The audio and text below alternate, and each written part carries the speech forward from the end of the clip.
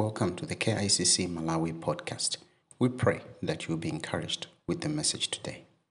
Yesterday was a very special day for me. It was my birthday. Thank you for making my birthday awesome. It really was an awesome day. I woke up and I just decided, let me look back at what God has done in my life. And I realized God is faithful. Amen. God is faithful. And I want to share from that angle this morning that, if you're looking for a title, it's Faithful and Loving God. Amen. Faithful and Loving God. Amen. That's who He's been in my life. And I want to share with you from that, from part of my story. Because even when I gave up on God, He didn't give up on me. He just didn't. There was a time I wanted to kill myself, and God did His thing, and I thought, you know what, I'm stuck with this God. So God is faithful. Amen. I've seen the goodness and the love of God and the faithfulness of God in my life. I have no complaints. God remains faithful. Now here's the thing. In a very, I think, very insightful poem, Q. Malewezi wrote a poem that has stuck with me up to this day. It's called Hurt People. And he makes a statement. He says, the poem is called People. And in there he makes a statement. He says, hurt people hurt people. Okay? People who are hurt, they hurt others too. Because people only give what they know.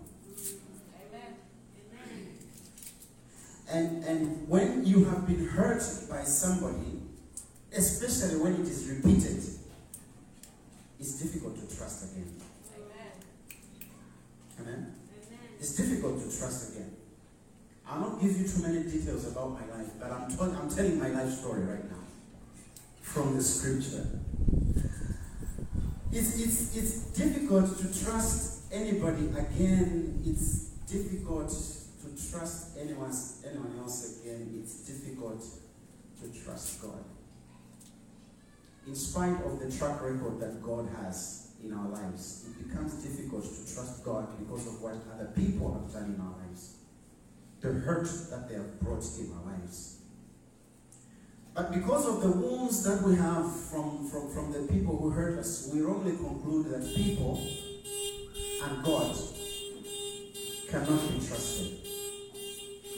All that comes from the pain of being hurt. You may have been ditched by a boyfriend, or ditched by a girlfriend, or ditched or betrayed by a very close friend. You may have been brought down by colleagues at work. You may have been schemed out against by your neighbors, people that you had opened up your life to.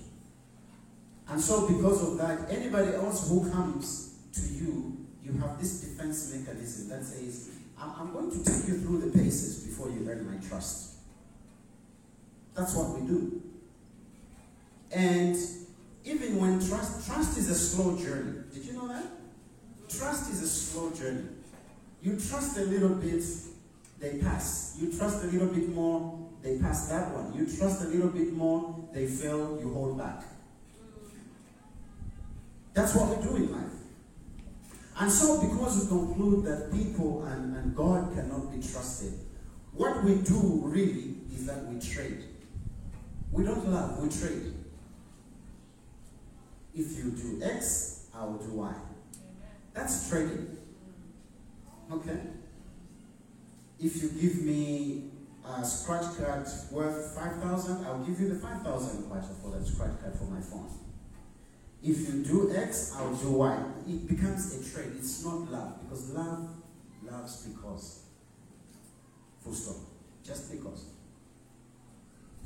So today I want us to look at a text in Isaiah 43 from verse 1 to 7. Isaiah 43 verse 1 to 7, which we are going to read. I'm reading from the New King James Version.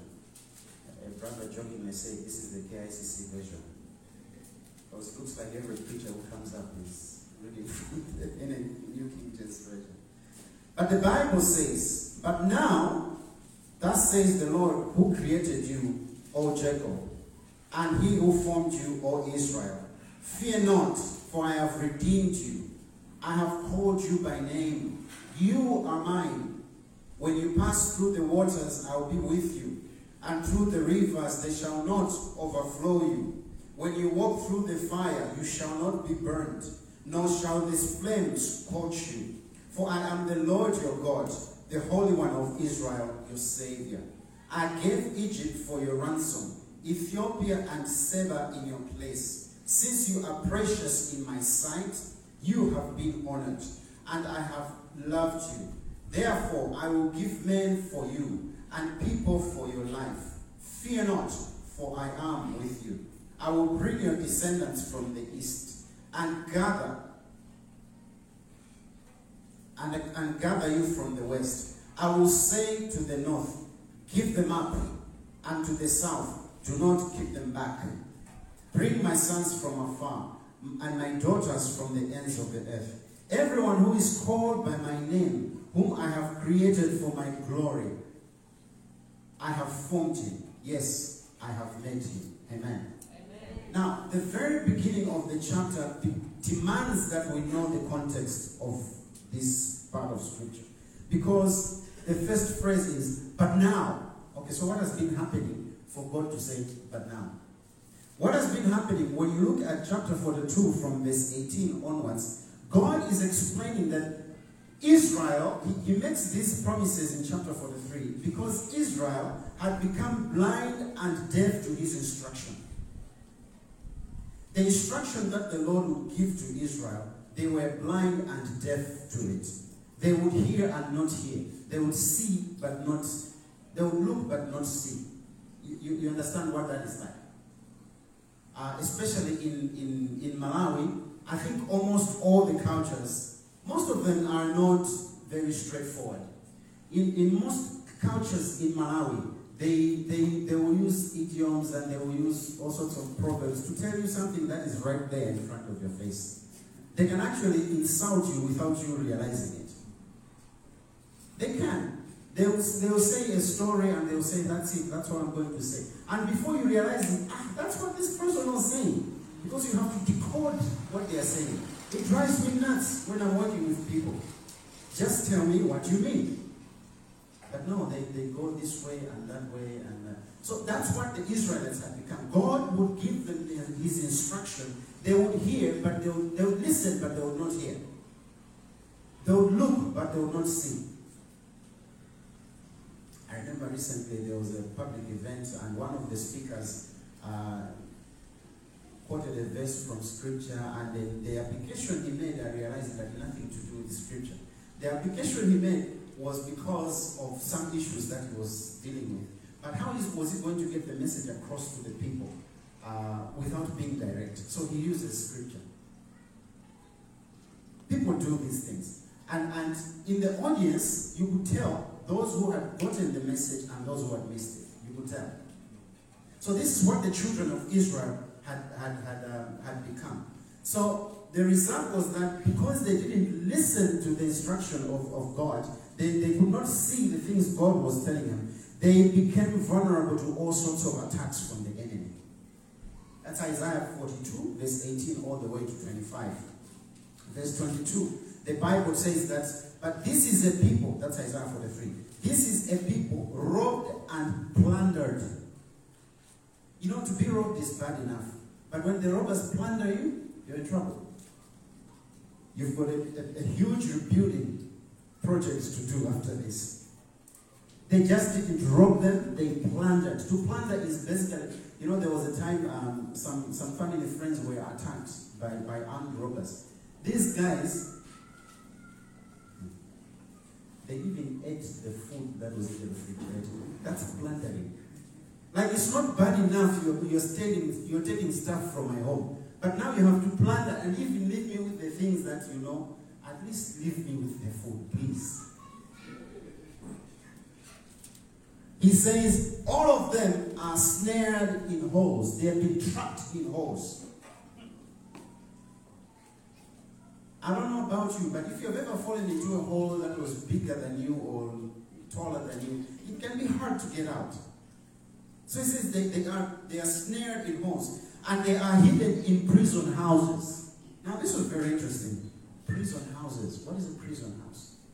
It's like you're in a home. It looks like you're in a home, but really you are under bondage. You're under some kind of restriction. He says they are for prey and no one delivers. There's no one to say, bring out my people. These are mine. You can't have them. When he says that they are prey, it gives me the picture that there is a predator somewhere who wants this prey. So that's a very helpless picture. And he says for plunder, and no one says restore. You see, when you are under bondage, when you are under somebody's oppressive rule, you can't get yourself out of there. You need somebody with more authority, somebody with more power to say, take my people out. Does it ring a bell? When God says to Pharaoh, let my people go, it needed somebody more powerful than Pharaoh to let the children of Israel out of there. Amen. And let me say here, maybe jumping the gun, but when you are bound in sin, you need somebody who is stronger than sin to get you out of there. Amen. You can't get yourself out there, so stop lying to yourself. You need the Lord and the Lord God to pronounce, declare that I want that one out. Amen. In verse 24, the Bible says that who gave Jacob for plunder and Israel to the robbers? That's the question God is asking. He against whom we have sinned. God literally gave them over. Say, okay, you don't want to live life by my terms. You don't want to listen to my word. You don't want to live your life by my principles. You know what? I'm giving you up over. The protection that I used to give and have upon you, I'm leaving it. I'm taking it with me, rather. And it takes that protection, and the enemy comes in and he just plunders them. And here's the tragedy. The last part of verse 25, it says that, yet he did not know, and it burned him, yet he did not take to heart. Let me just read the whole verse. Therefore, he has poured on him the fury of his anger. That's God pouring upon Israel the fury of his anger. And the strength of battle. It has set him on fire all round, yet he did not know. And it burned him, yet he did not take it to heart. So here is the seriousness of the situation. You are on fire, you are burning, and yet you don't know. How bad is that? Have you seen people who are living a certain type of life that is really bringing them destruction, a certain kind of life that is leading them towards destruction, towards helplessness, and you're talking to them about it, and they don't see it. Amen. They think, I'm okay. Take your scriptures elsewhere, I'm good here. But you can actually see with your eyes that this is leading them to destruction. And that is a very sorry state of being. When you go to the book of Matthew, I think it's chapter 9, when he talks about Jesus Christ, when he looked upon the multitudes, and he realizes, they are sheep, like sheep that is lost without a shepherd, because they have been harassed. Now, to be harassed is not just to be in trouble. To be harassed, harassment usually will happen time and time again. It's not just that one instance, most of the time. So, when we come to the main text today in Isaiah 43, the Lord has had mercy upon the children of Israel. Brother Martin, could I have somebody check? I think something is burning back here. Just somebody check that. There's a smell. Okay, let's continue. So when we come to our main text today, the Lord has had mercy on the Israelites. And we need to look at several things that this text is showing us. It says, but now, thus says the Lord, who created you, O Jacob. So the deliverer of Israel comes in. Okay? Yeah, forget this. We're good. The building was not burning. But the deliverer of Israel, we're good. The deliverer of Israel comes in and he says, come to deliver you. Somebody powerful, somebody with authority comes in and he says, but now, even though you were in this situation, even though you are burning and you don't see it, I've come to rescue you. And it says that, thus says the Lord. So point number one, who is the Lord? We need to answer this question. Who is the Lord? Who is this that invades their life? When he says, I'm the Lord, who is this Lord? Who is this the Lord who is this Lord that makes demands of them as the children of Israel? Because when you are under oppression, God seems like he's far away. When you are bound by the attacks of Satan and he keeps coming at you, it's very easy for you to come to a point where you say, where is God? Has he left me? I'm alone. Will I ever get help? Will things ever be better? And God has to remind us sometimes that he is still the Lord. Amen. So he comes and he begins to declare. He says, I am the Lord, and this is what I'm saying. And he begins to speak to the oppression, to the sin that won't let go. Like Pharaoh. Remember Pharaoh? In Exodus chapter 5? When Moses and Aaron appeared before Pharaoh, and they tell him that the Lord says, you need to let his people go. What did Pharaoh say? Who is the Lord? I don't know this one. In fact, it was a long way of saying, what you are asking me to do, go tell that Lord that because I don't know him, forget the whole thing. As a result, actually, he begins to oppress the Israelites even more. Because he does not want them to see any other authority, any other power, oppressive or not. He does not want them to see God that is much more powerful. And so God gets an RSVP from Pharaoh. And he says, okay, fine. We're going to war now. And God begins to show himself mighty in the kingdom of Egypt. Because he needed Pharaoh to see which Lord it was he was dealing with. Amen. This is the Lord who is wooing the children of Israel. So, a couple of things. We find that in verse 1, he says, but now, thus says the Lord who created you. He says, I am the one who created you, Israel. I am the one who took Abraham from his place, from his father's land, and I told him to go to this place. And then there was Isaac, and then there was Jacob, and then there were the 12, and all that. It says, I created you to be a nation that you are today. I'm the one who's calling you. In Psalm 139, I just want us to remember verse 14. The Bible says that David had realized that he was really created by God. And he says, I will praise you, for I am fearfully and wonderfully made. Marvelous are your works, and that my soul knows very well. It says that God created me, that my soul knows very well. You can know something, but to know something very well, that's another level. Amen. That's another level. Amen. People who know us very well tolerate a lot of things that somebody who doesn't know you very well do not tolerate. I've got people like that.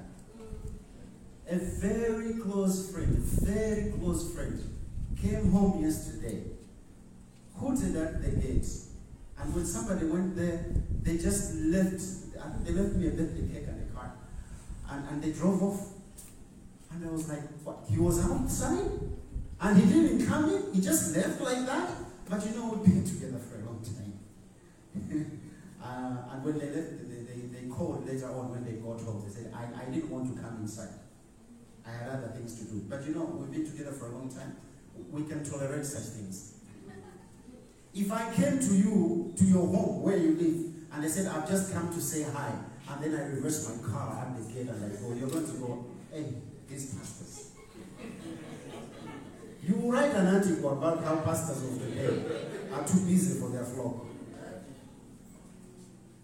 But when we've been together for a while, When you relate with somebody for a while, you get away with a lot of things. You know very well that God is the one who created me. He is my God. Amen. And we're going somewhere with this. The Lord says, but now, thus says the Lord, he who created you, O Jacob, and he who formed you, O Israel. Let me say something here. Today, when you go in front of the mirror, understand this. The Lord did not make a mistake. Who you are looking at is not a mistake. It's not an accident. You see, before you were even born, he knew you. And while you were in your mother's womb, he knew why he had created you. How he had formed you, the intricacies of being birthed into a person that is going to fulfill the purpose of God. Ephesians 2:11. You begin to realize that God is awesome. You begin to realize that God has got a plan for you. You begin to realize that you are not a mistake. You are not an accident. I don't care whether you were born out of wedlock or whatever, but as long as you were born, God has a purpose for you. I remember seeing a picture back in the day of the little kid who was looking at the floor and he says, I know I'm somebody because God don't make no junk. Remember that. God don't make no junk. Amen. And it's very important these days of Instagram and other social media platforms where the image that is portrayed to be perfect is not real. Amen. Be comfortable with yourself. Amen. Be comfortable with yourself. Who you are, be comfortable with yourself. You're a stick, be comfortable with being a stick. God didn't make that. If you're somebody who was like me, who was pretty hefty when I was young, be comfortable with that. God is not making a mistake. He owns you. And later on we'll see that God is not ashamed to call you his God. Amen. Oh, I just don't think that, it doesn't look right. You are okay. Amen. You're okay. Be comfortable with that. Oh, I'm too tall. You are okay. And it's all God's design. God made some of us tall, some of us short, some of us big, some of us small. It's okay. He's got a use for that. I knew a friend. We're still friends. It's just that we haven't talked for quite a while. He's in Uganda. He is this short man. He stands with me, and he's this short. And he's got such a small voice. And he told a story of how people, his friends, they're growing tall and they're growing big, and they would mock him about his size. But if there is a children's ministry in Kampala, this guy heads it. And kids love them. So he would tell us, he'd say, I've become comfortable with being small and short. Because if I was huge, maybe I would scare those kids out of church. But because he is mostly like them, he connects with the kids. Amen. In a way that you and I cannot. Amen. God don't make no junk. Amen. And he says that, fear not, for I have redeemed you. I've called you by name. You are mine. Amen. And he's saying this to a people who are oppressed. He's saying this to a people who are being plundered. He's saying this to a people who are robbed and plundered. He says, you are mine. And, to redeem is to gain repossession of something in exchange of payment. Something is yours, but things happen and you've got to have what is all yours back. So what God does is, because of the sin of Adam and Eve, they're lost. And God hatches this plan of redeeming mankind to himself. And he redeems us with the work of Jesus Christ on the cross. Amen. In the Old Testament, we find God redeeming the children of Israel time and time and time again. even though they were faithless, but he was faithful. He would always go back to them. You remember the story of Hosea being told to go and marry Harlot, just to illustrate how God's mercy, how God would still go after unfaithful Israel. He says, I have redeemed you. God gave up a lot to bring them back. We'll see later on in the other verses. But in verse 3, you see that God says that, for I am the Lord your God, the Holy One of Israel, your Savior. I gave Egypt for your ransom. Now, many times we go big on how evil Egypt was, and they came out of Egypt, and cucumbers in Egypt are bad, and things like that.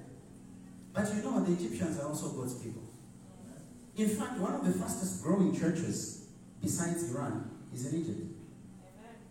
God is sending people in Egypt. So God says, I exchanged Egypt for you. You needed to come out. That's redemption. In 1 Peter chapter 1, let's turn there. 1 Peter chapter 1. Verse 18 and 19. 1 Peter chapter 1, verse 18 and 19. The Bible tells us, knowing, okay, the page is still flipping. Knowing that you were not redeemed with corruptible things. You and I are redeemed. So Peter said, knowing that you were redeemed with you were not redeemed with corruptible things, like silver or gold, from your aimless conduct received by tradition from your fathers, but with the precious blood of Christ, as of a lamb without blemish and without spot. You see that? We belong to God because He redeemed us. He bought us back. He brought us back. And by the way, it's a painful thing to pay for what was yours in the first place. But it had to be done. I remember, I think it was here that I told the story of one of my favorite cartoons when I was growing up, the Pink Panther. He happened to be driving and he had a flat tire. And so he stops on the side of the road, puts out his hazard plates, we call them triangle, and then he takes off the tire and he puts it on the side. But this is uphill, okay? And so, typically, as it happened with Pink Panther, he was more or less like our P100 today. Things just never went right for Pink Panther most of the times. But so this tire begins to roll. And it's one of these vintage tires, the ones which are painted white on the outside. And that if you don't know those tires, you are young. Okay? But there are these tires which are white on the outside. And it begins to roll. And he sees it and he runs after the tire. And you know, the tire takes him through all sorts of things. But this tire is rolling and it settles in a tire shop next to tires that are that color. And so he walks into that shop, he goes to get his tire, and the shopkeeper comes and says, no, you're stealing, you need to pay for this. And he paid for his tire. By the time he got back to his car, it had been blocking traffic and they towed it away. So he had another problem. But that's the pain of redemption. When God was redeeming us, it was not something that was easy. It was painful. Amen. Because you know, this is money. I shouldn't be paying for it, but I want it back. Amen. And sometimes you can pay huge amounts of money. Amen. I used to own a website, and I let it go at some point. And a few days ago, I looked at it. I think I bought it for $12. I'll pay like $12 to $15 per year. Now, if I want that website back, I have to pay $438. It was mine, but if I want it back, I have to raise $438. So God knows these are mine. I will do whatever to bring them back, even if it means plundering Egypt. Hallelujah. 1 Corinthians chapter 6, verse 18. 1 Corinthians chapter 6, verse 18. The Bible tells us to flee sexual immorality.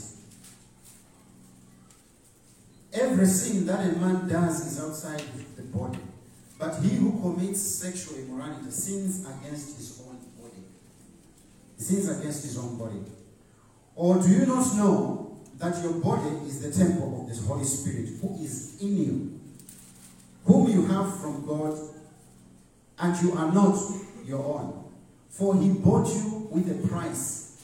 Therefore, glorify God in your body and in your spirit, which are God's. You belong to God. He bought you.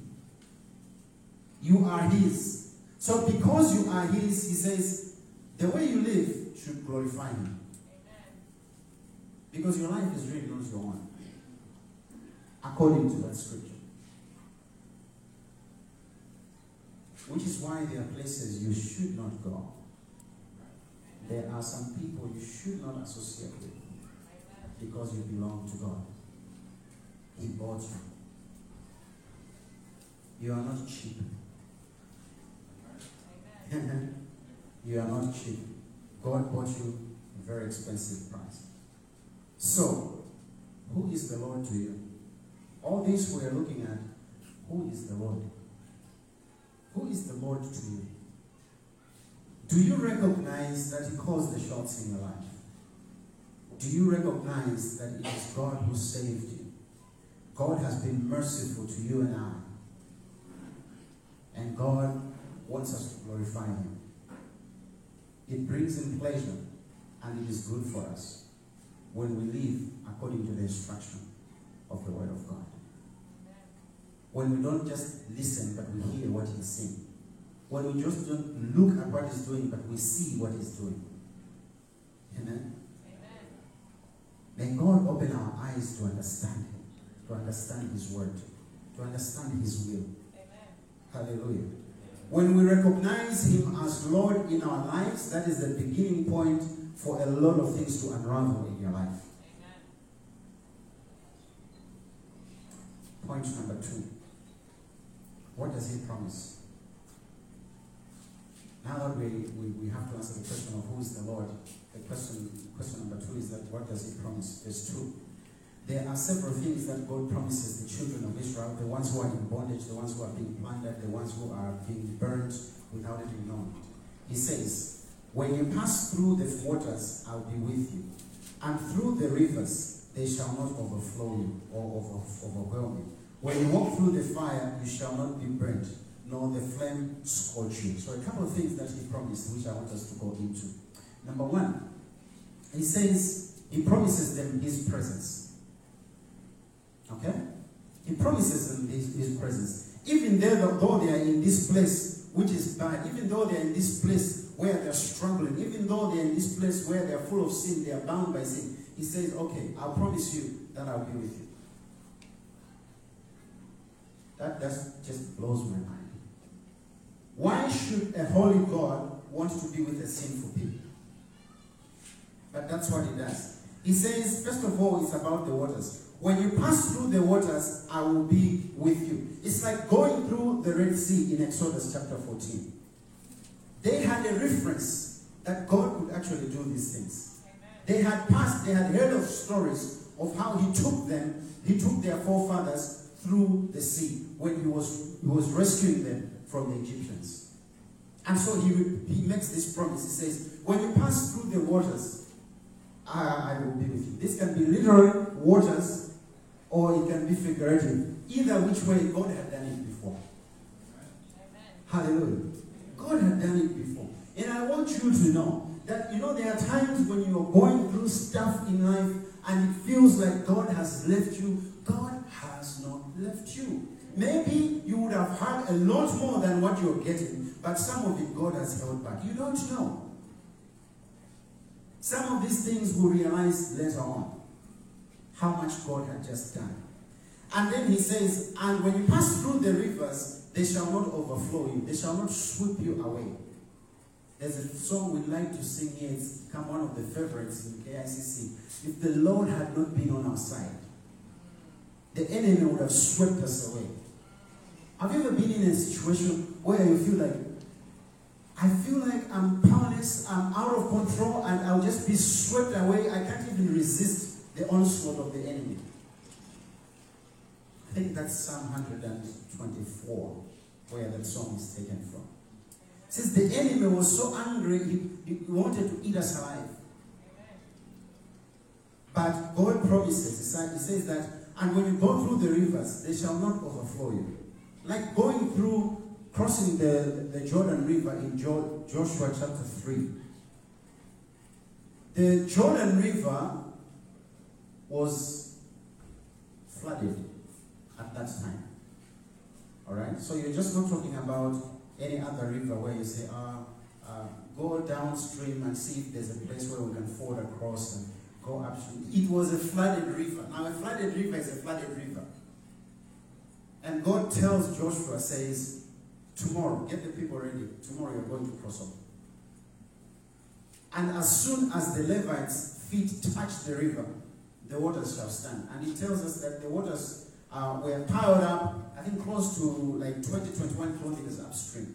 Because his people, the ones that he had redeemed, the ones he had made, they had to pass on dry ground. Amen. So they remember very well, God had done this before. Now he's making this promise again. That even though the rivers come against us, wanting to sweep us away, God is going to be with us. Then he also promises that nor shall the flame scorch you. Now you and I have got the hindsight of Scripture, but they had not heard at this point. The Shadrach, Meshach, and Abednego had not happened at this point. When the book of Isaiah, not Daniel. Okay? So this one, they didn't have a reference point, unless I've missed out some place where there was fire and he rescued them. The only fire I can think of it was the pillar of fire that would guard them at night, fighting the Egyptians but protecting them. So probably they had an idea. But the way it is framed here says, nor shall the flame scorch you. Like you are you know how some of these phrases we use when you say it was in the heat of the moment. Hello? and God says, even there, that flame will not scorch you. And we know from the book of Daniel, chapter 3, verse 25, that the enemies of the children of Israel, those 3 Hebrew teenagers, they come and they say, look, I see 4 men loose, because they had thrown in 3. But he sees 4 men loose, walking amidst the fire.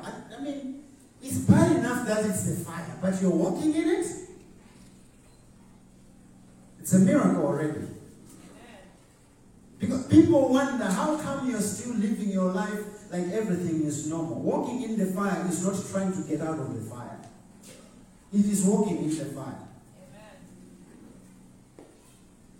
Quite ironic that they were chilling in the fire because there was a 4th one.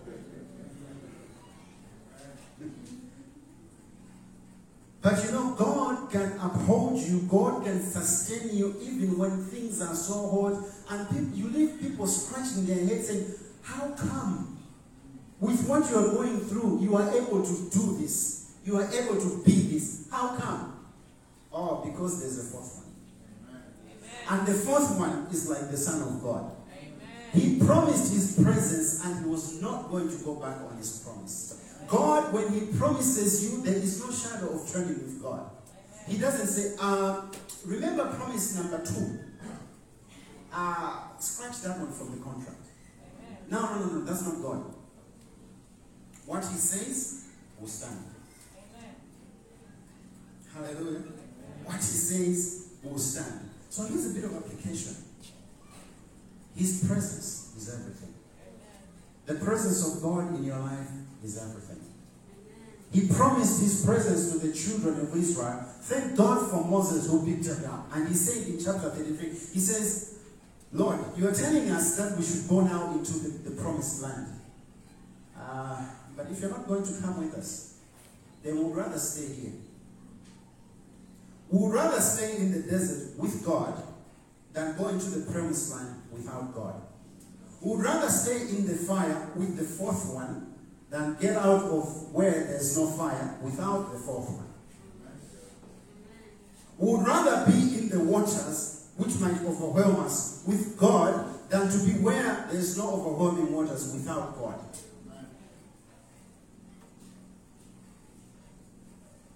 Jesus' other name is Emmanuel. Matthew chapter 1 verse 21. It tells him that you shall give him the name Jesus. But then also, at the very end of Matthew 21, almost like an afterthought, but it wasn't. It says that, but he shall be called Emmanuel, which means God with us. A song we used to sing back in the day. He walked where I walk, God with us, so close to us, God with us, Emmanuel. Look it up, it was done by John Moy. Very encouraging song. So, the name Emmanuel, God with us. If this God is one you recognize to have created you, to have redeemed you, if this is the same God who says he is with us, then you have a very unfair advantage over everybody else. His promise, he promised that he would not leave us as orphans. And he left us his Holy Spirit to guide us, to give us counsel, to strengthen us when things are hard. He promised that he'll be with us always, even to the very end of the age. Amen? So God is good. He promises that he's going to be with us at all times. This is the Lord who was speaking to the children of Israel. Now, here's the thing. What God promises comes to pass. God is faithful. Amen? God is faithful. When he says he will be with you, he will be with you. When he says the waters will not overwhelm you, they will not overwhelm you. Only keep your ears open to his instruction and obey. Hello? There's a condition. There's a condition. You have to do it his way. Amen. And it's going to be done. Amen. God is faithful. 31 years ago, when I first read this scripture and God started speaking to me about receiving Christ, these verses that we read today, verse 1 to 7, was a promise that I held God up to. I said, God, if I receive Jesus Christ and you leave me, at some point, that's where the deal ends. But I can tell you, standing here, 31 years later, that God had never left me. Amen. He had never forsaken me. Amen. Oh, there were times it felt like he did. There were times I felt alone. When you're lying down on a bed and the doctor is saying, how did you get here? Oh, I drove here. The doctor says, impossible. With the vitals that we're seeing, you shouldn't have made it here. Doctors are very diplomatic. He was saying you should have died. Just in case you missed it. God is very faithful. Amen. Amen. We have gone through things which make me look back and say, how did we make it? God. The time we were driving to Zomba, where we were living, we left Europe, we were driving to Zomba that time. And this trip was full of incidents, near misses. We couldn't put our minds together to say, what is going on? Imagine you are along the winding roads of Delta. You're going towards Nchewo. And you are just driving into this sharp bend.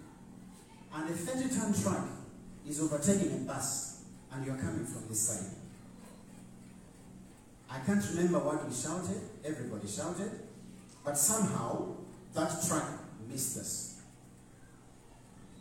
I remember the faithfulness of God. Amen. There are so many things God has made us go through. I'm sure you have got experiences. There are times when you feel like God is not there. There are times you feel like, he has left me. But the truth of the matter is, the one who promised that he will never leave you nor forsake you, will never leave you and he will never forsake you. Amen. He is with you till the very end. Amen? So there are things we see in scripture that God promised and they came to pass. Except this one of the fire that hadn't come to pass then. It came to pass with Shadrach, Meshach, and Abednego.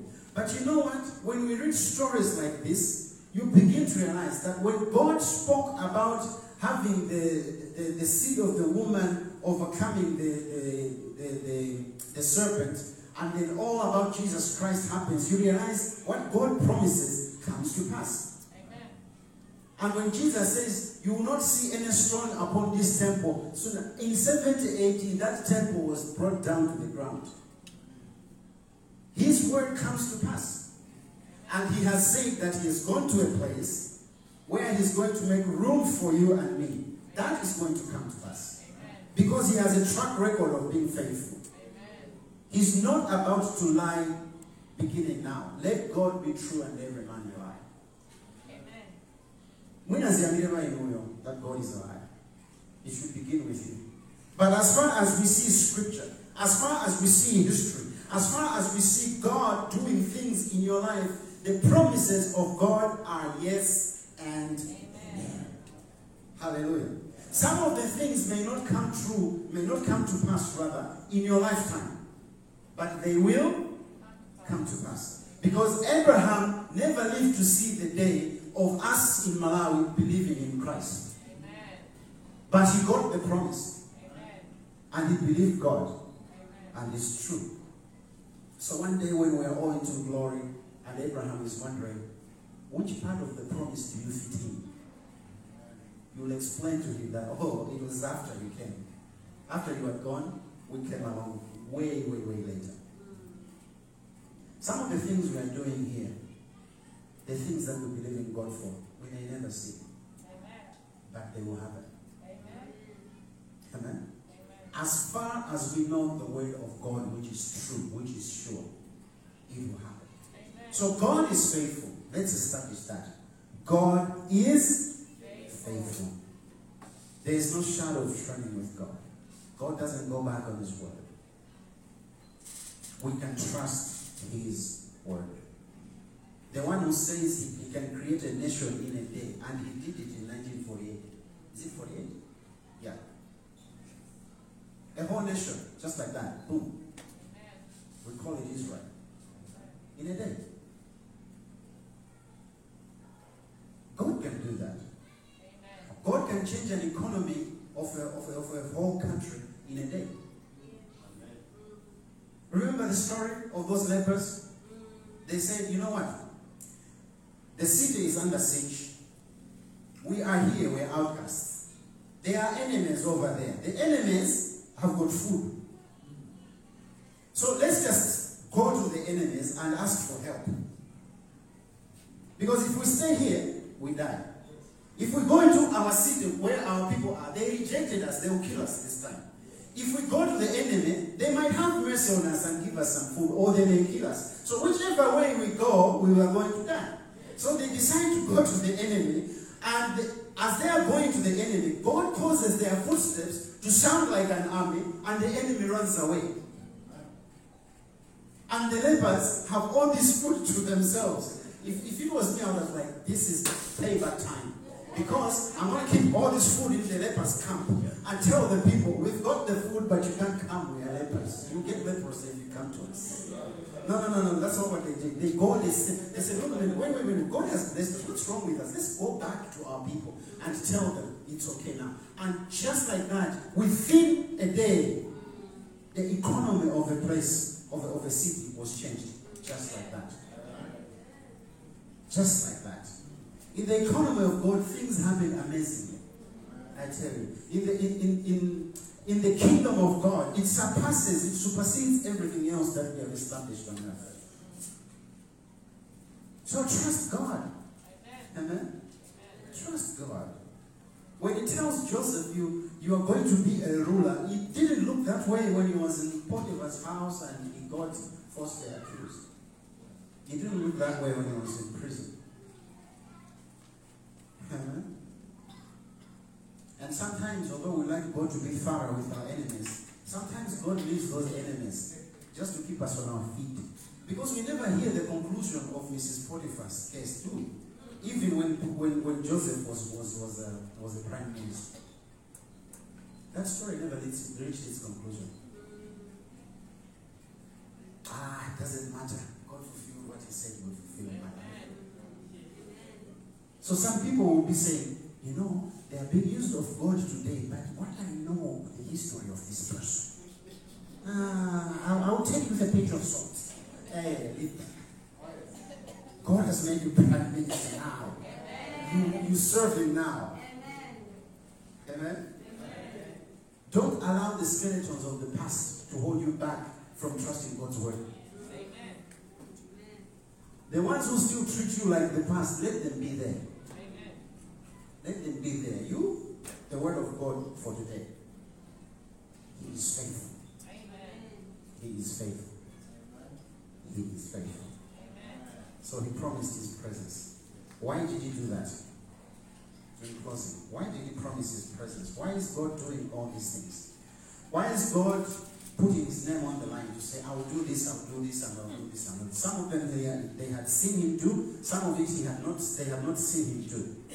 So God puts his name on the line.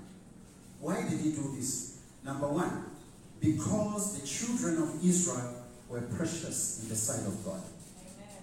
Verse 4. He says, now we have to take it from verse 3 for it to connect really well. He says, I gave Egypt for your ransom, Ethiopia and Seba in your place, since you were precious in my sight. Hallelujah. Amen. If you will not agree with anything about the nation of Israel right now, let's just agree on this one thing. God favors them. That one you have to agree.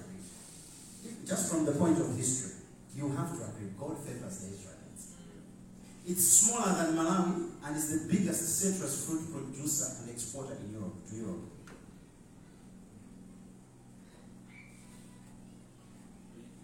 Their water bodies are not exactly the best. Lake Malawi is far better in terms of freshness. But the amount of things they are able to do with their lakes puts us to shame, doesn't it? It does. But these are people God declares they are the apple of my eye. The apple of my eye. Is somebody you don't keep your eyes off. You're always thinking about them. Amen. You love them so much, you are almost obsessed with them. Amen. I was obsessed at one point with the love of my life. I had a small Bible and there was a picture of her in there. That's the apple of my eye. It's like I keep this one in front of me at all times. He says, since you are precious in my sight, you have been honored. He honors them. And then he says, and I have loved you. He loves them. Therefore, I will give men for He does all these things out of his love. In verse 7, we are told, everyone who is called by my name. Now, most of us don't appreciate this called by my name thing. There's a trend these days where people, especially ladies, they want to maintain their maiden name alongside their married name. Okay? It's a trend. It's a trend. So, let me give an example. Naomi Manda Majo. Okay? It's a trend. It's fashionable. But if you understand covenant, the nature of the covenant, that you take up each other's names to confirm the covenant, it makes a whole difference. Amen. She is Naomi Manjolo. I basically pledged to her father that from now on, I'm responsible for this woman. Amen. So she was going to be called by my name. Amen. Hers was the loudest name. You understand what I mean? Okay? Understand that. When God called Abram, he had to take a little bit of his name and put it in Abram's name, and he became Abraham. It's deep. Amen. It's about I am in a covenant agreement with this one. This one is my responsibility. Amen. And so he says, everyone who is called by my name, whom I have created for my glory, Amen. the one I have formed, the one I have made, that one is the one I love. Amen. Hallelujah. Amen. And it's very interesting the way things work. When my father-in-law, when we were courting, I would go to him. I had to ask him to go on a date with her. That's how it worked back in the days. I don't know what's happening these days. But he would ask me questions. He would say, okay, so where are you going to go? And I would tell him. And then he would say, okay, as long as you are back here by 8:30 p.m. So I had to make sure that wherever we go, by 8:30 p.m., I've brought her back. Fast forward some years later, when there were decisions to be made, say for example, they wanted my wife to do something, my father-in-law would ask me about things he wanted to do with his daughter. Why? Because she's no longer called by his name. Amen. She's now called by my name. Amen. I'm the one responsible. Amen. Amen. Amen. Ladies, man. But the point is, God is willing to put his name on the line for the sake of Israel. And these Israelites have been rebellious. They have been disobedient. And God says, because I love you, I will still pursue you. I will still woo you to myself. You are mine. I paid for you. Amen. When I remember the amount that we paid in Lobola for my wife, hey, I'm not playing here. Oh. I paid a lot. I traveled places. You put in because you realize this one is precious. Amen. This one is the apple of my eye. Amen. And that's what Jesus has done for us. He has given his all. Because he says, this one cannot go to hell. He needs to be with me. Amen. She needs to be with me. Amen. They need to be free. They need to know the sweetness of being with me. I am Emmanuel. God is with us. Amen. They need to be where I am going. Because Jesus said, I'm going to prepare. Because where I will be is where I also want you to be. That's love. Hallelujah. That's love. And like Pastor McDuff says, I'm taking you to heaven with me. So if I find that you are doing things that are wishy-washy, I will talk to you tough. I will rebuke you. Because, hey, let's go to heaven, people. I will tell you, come for prayer. I will tell you, live your life right. We'll rebuke, we'll correct each other because we need to make it to heaven. We love you. That's why. Put in all you can. Put in all you can. Because Jesus is putting in all he can. I don't know what kind of home he's building, but it's been a while. It's been a whole lot while, but I'm looking forward to it. Looking forward to it. Oh, God, give me a house by the streets. I want to see who's passing by.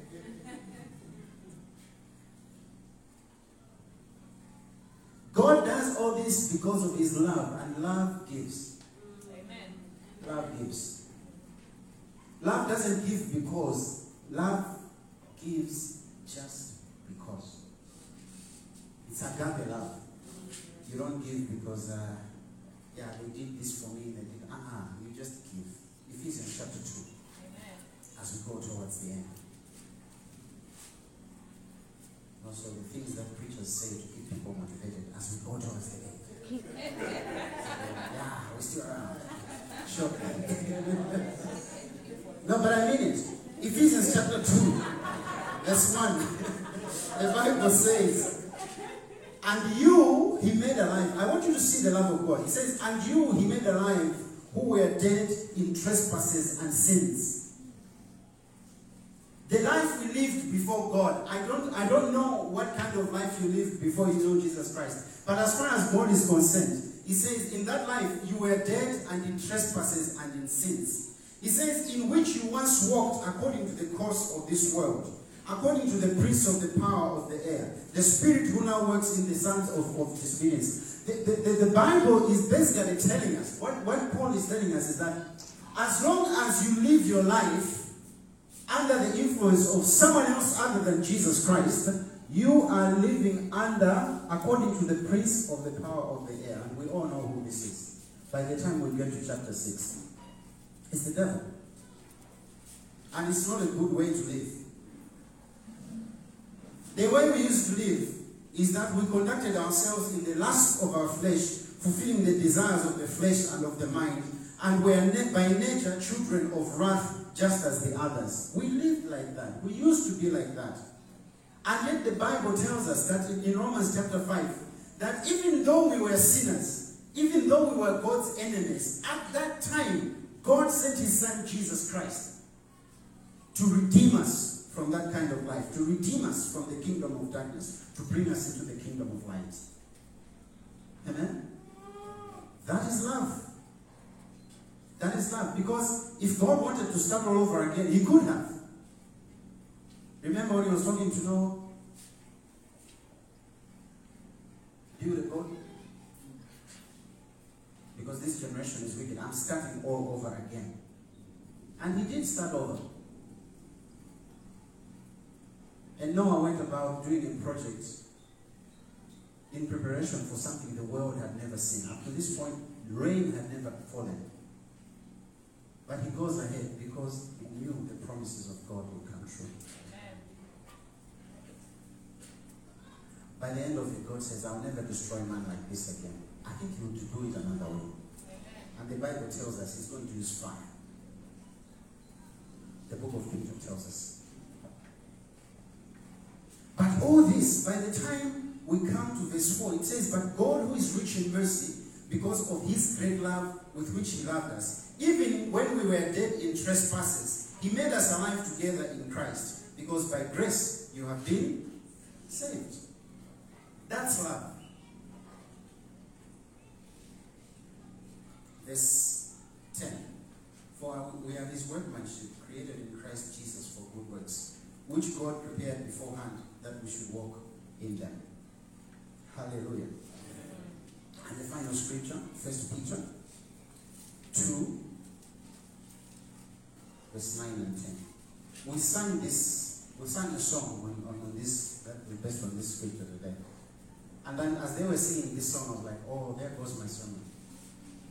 But God was just confirming what he was doing. Somebody needed to hear this. If not you, then I continue to marvel in what God has done in my life. Verse 9, the Bible says, but you are a chosen generation. Hello? Amen. Out of anybody God could have chosen, he chose you. Amen. He chose you. He chose you. You are a chosen generation, a whole generation of you. He chose you. You are a royal priesthood. You are royalty. You are a priesthood. Amen. Which means you bring to God the things that are concerning you, the people, your generation. You bring them to God. You are the priest. But you are also royalty. You are a holy nation. You are a nation that is unique. You are a nation that is set apart. You are a nation that is unlike any other. His own special people. You are his own special people. You are his own special people because you're in Christ. Amen. Why? Because he wants you to proclaim the praises of him who called you out of darkness into his marvelous light. Amen. You should be able to praise God and say, if you only knew where God took me, you would understand. Sometimes when it looks like you're fanatically mad about Jesus, it's because you look at where God has taken you from. Amen. And now I understand when the scripture says, he who loves much. There are those who love much because of how much they have been forgiven by God. If we listen to each other's stories here, we would look at each other differently. Some of you would leave church and you say, Pastor Shung, I went through that as a Christian. He did what? I'm leaving. But when I understand, when I remember that God didn't throw me away when He should have, I say, oh God, I'm staying. Amen. I am here. I'm not going anywhere. Because you understand where God has taken you from. Amen. When you understand the grace of God upon your life, you will not want to sin deliberately. Trust me. When you understand the grace of God upon your life, you will not want to pursue sin. You will hate sin and you will appreciate the love of God in your life. Amen. You are God's own special people. He took you from wherever He took you and brought you into His light. That alone makes you appreciate. When you don't have light, it is terrible. When you don't have light, especially in the dark, it's terrible. Verse 10. Who once were not a people, but are now the people of God. Who have not obtained mercy, but now have obtained mercy. Hallelujah. We were never a people before. But in Christ, God has made you a people. You are a somebody. You are His special ambassador. God counts on you. God is not ashamed to call you His son, His daughter. God is not ashamed. Hallelujah.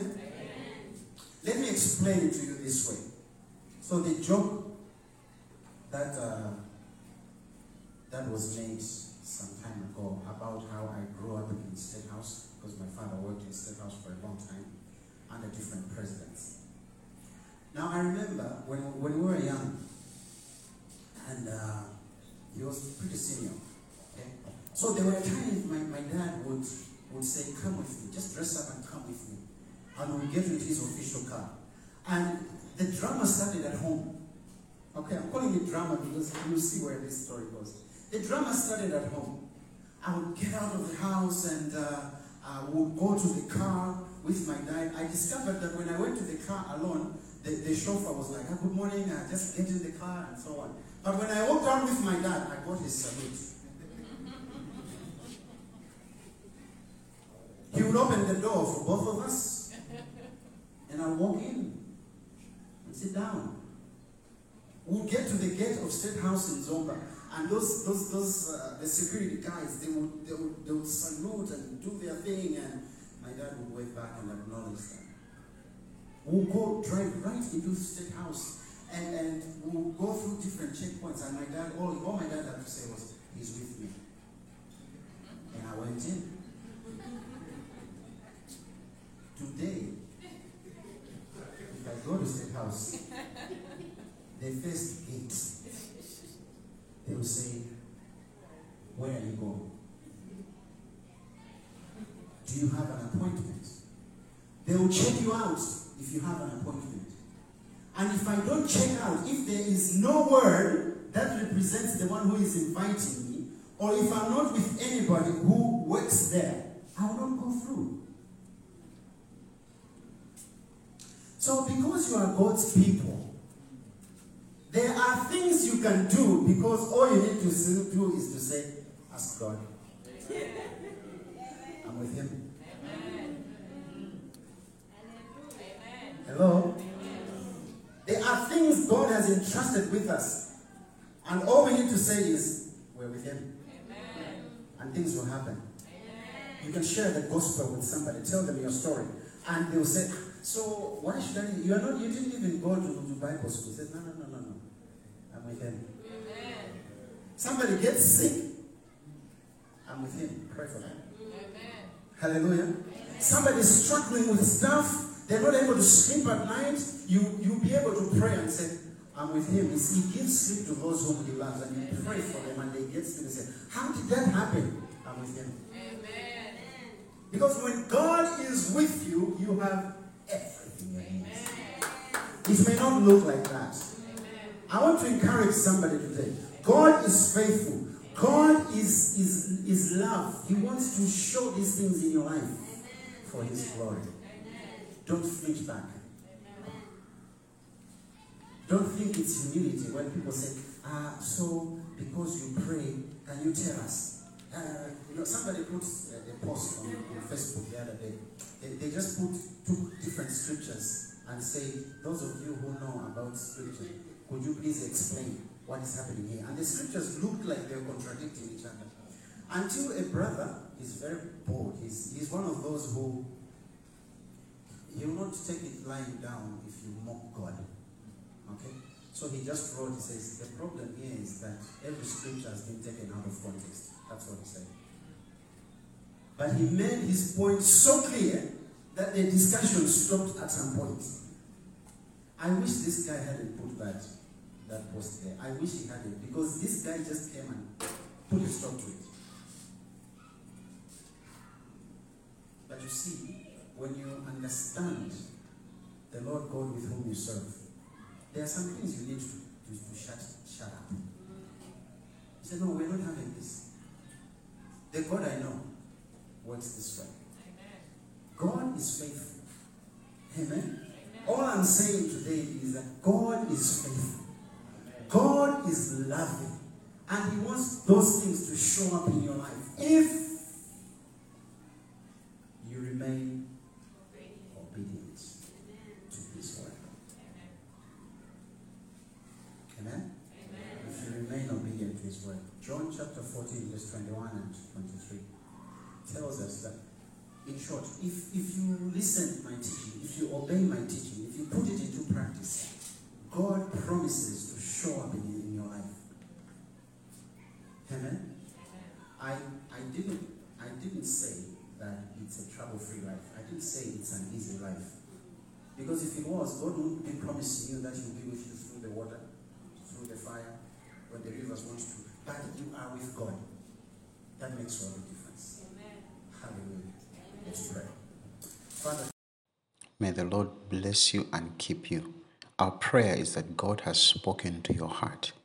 Be blessed in this week.